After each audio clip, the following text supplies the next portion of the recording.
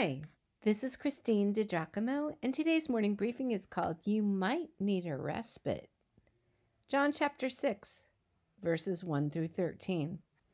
This morning, I was walking my two dogs, one who can be a little nutty, truth be told. Philly, who is pictured in this briefing, pulled toward a grass strip, and I gave her slack on the leash, thinking she needed to do her business. But do you know what she did? She tucked her head and took a leisurely roll in the cool grass, looked up at me, then got back up again. Guess she needed a little rest, a little respite. Something about it amused the heck out of me, and I flashed on this John chapter 6 passage. It is a familiar story. Jesus needs some R&R, tries to get away from the crowds a bit, but they are hot on his heels. I mean, no one has ever talked like this man. No one has healed people before their very eyes. No, there has never been another like this Jesus of Nazareth. Though the disciples bid Jesus to send the people away because they have no way of feeding such a crowd, Jesus multiplies the lunch of one young boy and feeds more than 5,000 people as they sit down on the grassy hillside above the beautiful Sea of Galilee. In the briefing, I've included the link to John chapter 6. Permit me to shift our focus from how Jesus made do with a young boy's lunch to miraculously feed the huge crowd. I am struck by the urgency with which the people went after Jesus. I should like to buy some of that urgency, please. In what retail establishment might I find an aerosol can of Passion for Jesus to spray on folks?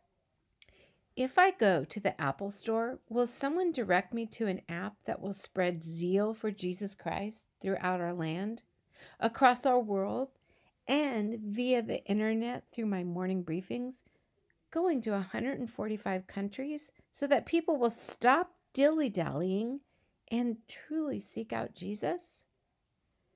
Just reading John's account of how desperately these people wanted to be near Jesus reminds me of how attractive being near Jesus truly is. After all, Jesus is the one who can heal our land, the one who can calm our hearts, the one who will set our feet on solid ground, the one who can heal and restore our bodies, the one who invites us into living differently daily, the one who helps us live not somehow, but victoriously. Can you imagine? Why, things would radically change in our world if we sought Jesus with the urgency of those folks following Jesus around the lake. Though hungry and tired, they did not head home, but instead just had to be near him. They wanted what he had to offer. Lo, they desperately wanted it, so they staked out positions on the hillside grass. Philly reminded me today that just a little respite on the cool grass is needful sometimes. For you too. Jesus is sitting at the right hand of the Father praying for us today. He is on the job, so we don't have always to be. We can trust in him. We can actually sit down on the grass and rest a bit. Thanks, Philly. You see, you can give up control to the one who loves you so, and you too will have rest and a much needed respite.